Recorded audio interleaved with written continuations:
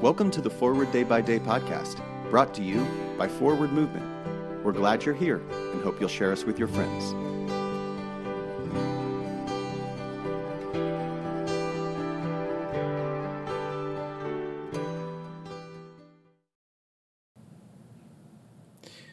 Today is Monday, January 30th, 2023. Today's reading is from Galatians 4, verse 9a. Now, however, that you have come to know God, or rather to be known by God, how can you turn back again to the weak and beggarly elemental spirits? It can be hard to let others get to know us. Sometimes, people we've grown up with or who have known us for years get an idea stuck in their heads about who we are or what we are like. When we get new interests or discover new things about ourselves or just change and grow, it can surprise them.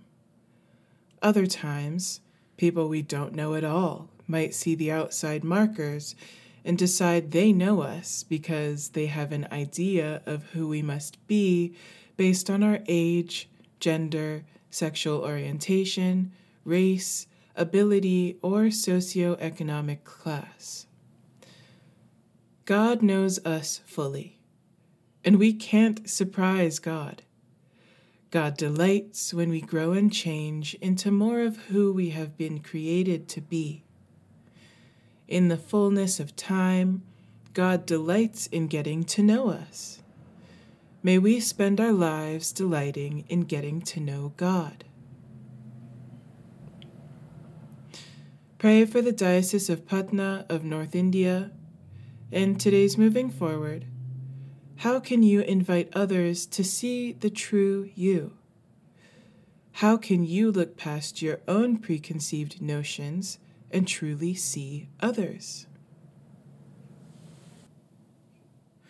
My name is Nia McKenney, and it is my pleasure to read this month's Forward Day by Day Meditations written by Ellis Loy.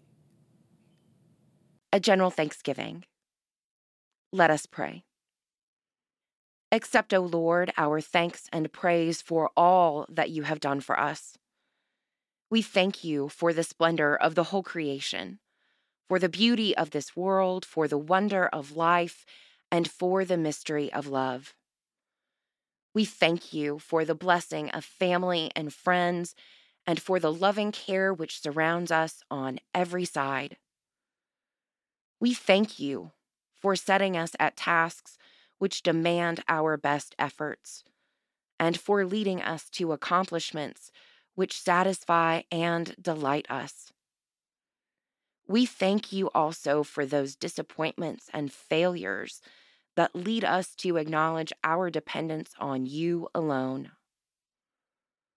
Above all, we thank you for your Son, Jesus Christ, for the truth of his word and for the example of his life, for his steadfast obedience by which he overcame temptation, for his dying, through which he overcame death, and for his rising to life again, in which we are raised to the life of your kingdom. Grant us the gift of your Spirit, that we may know him and make him known, and through him, at all times and in all places, may give thanks to you in all things. Amen. Thanks for spending part of your day with us.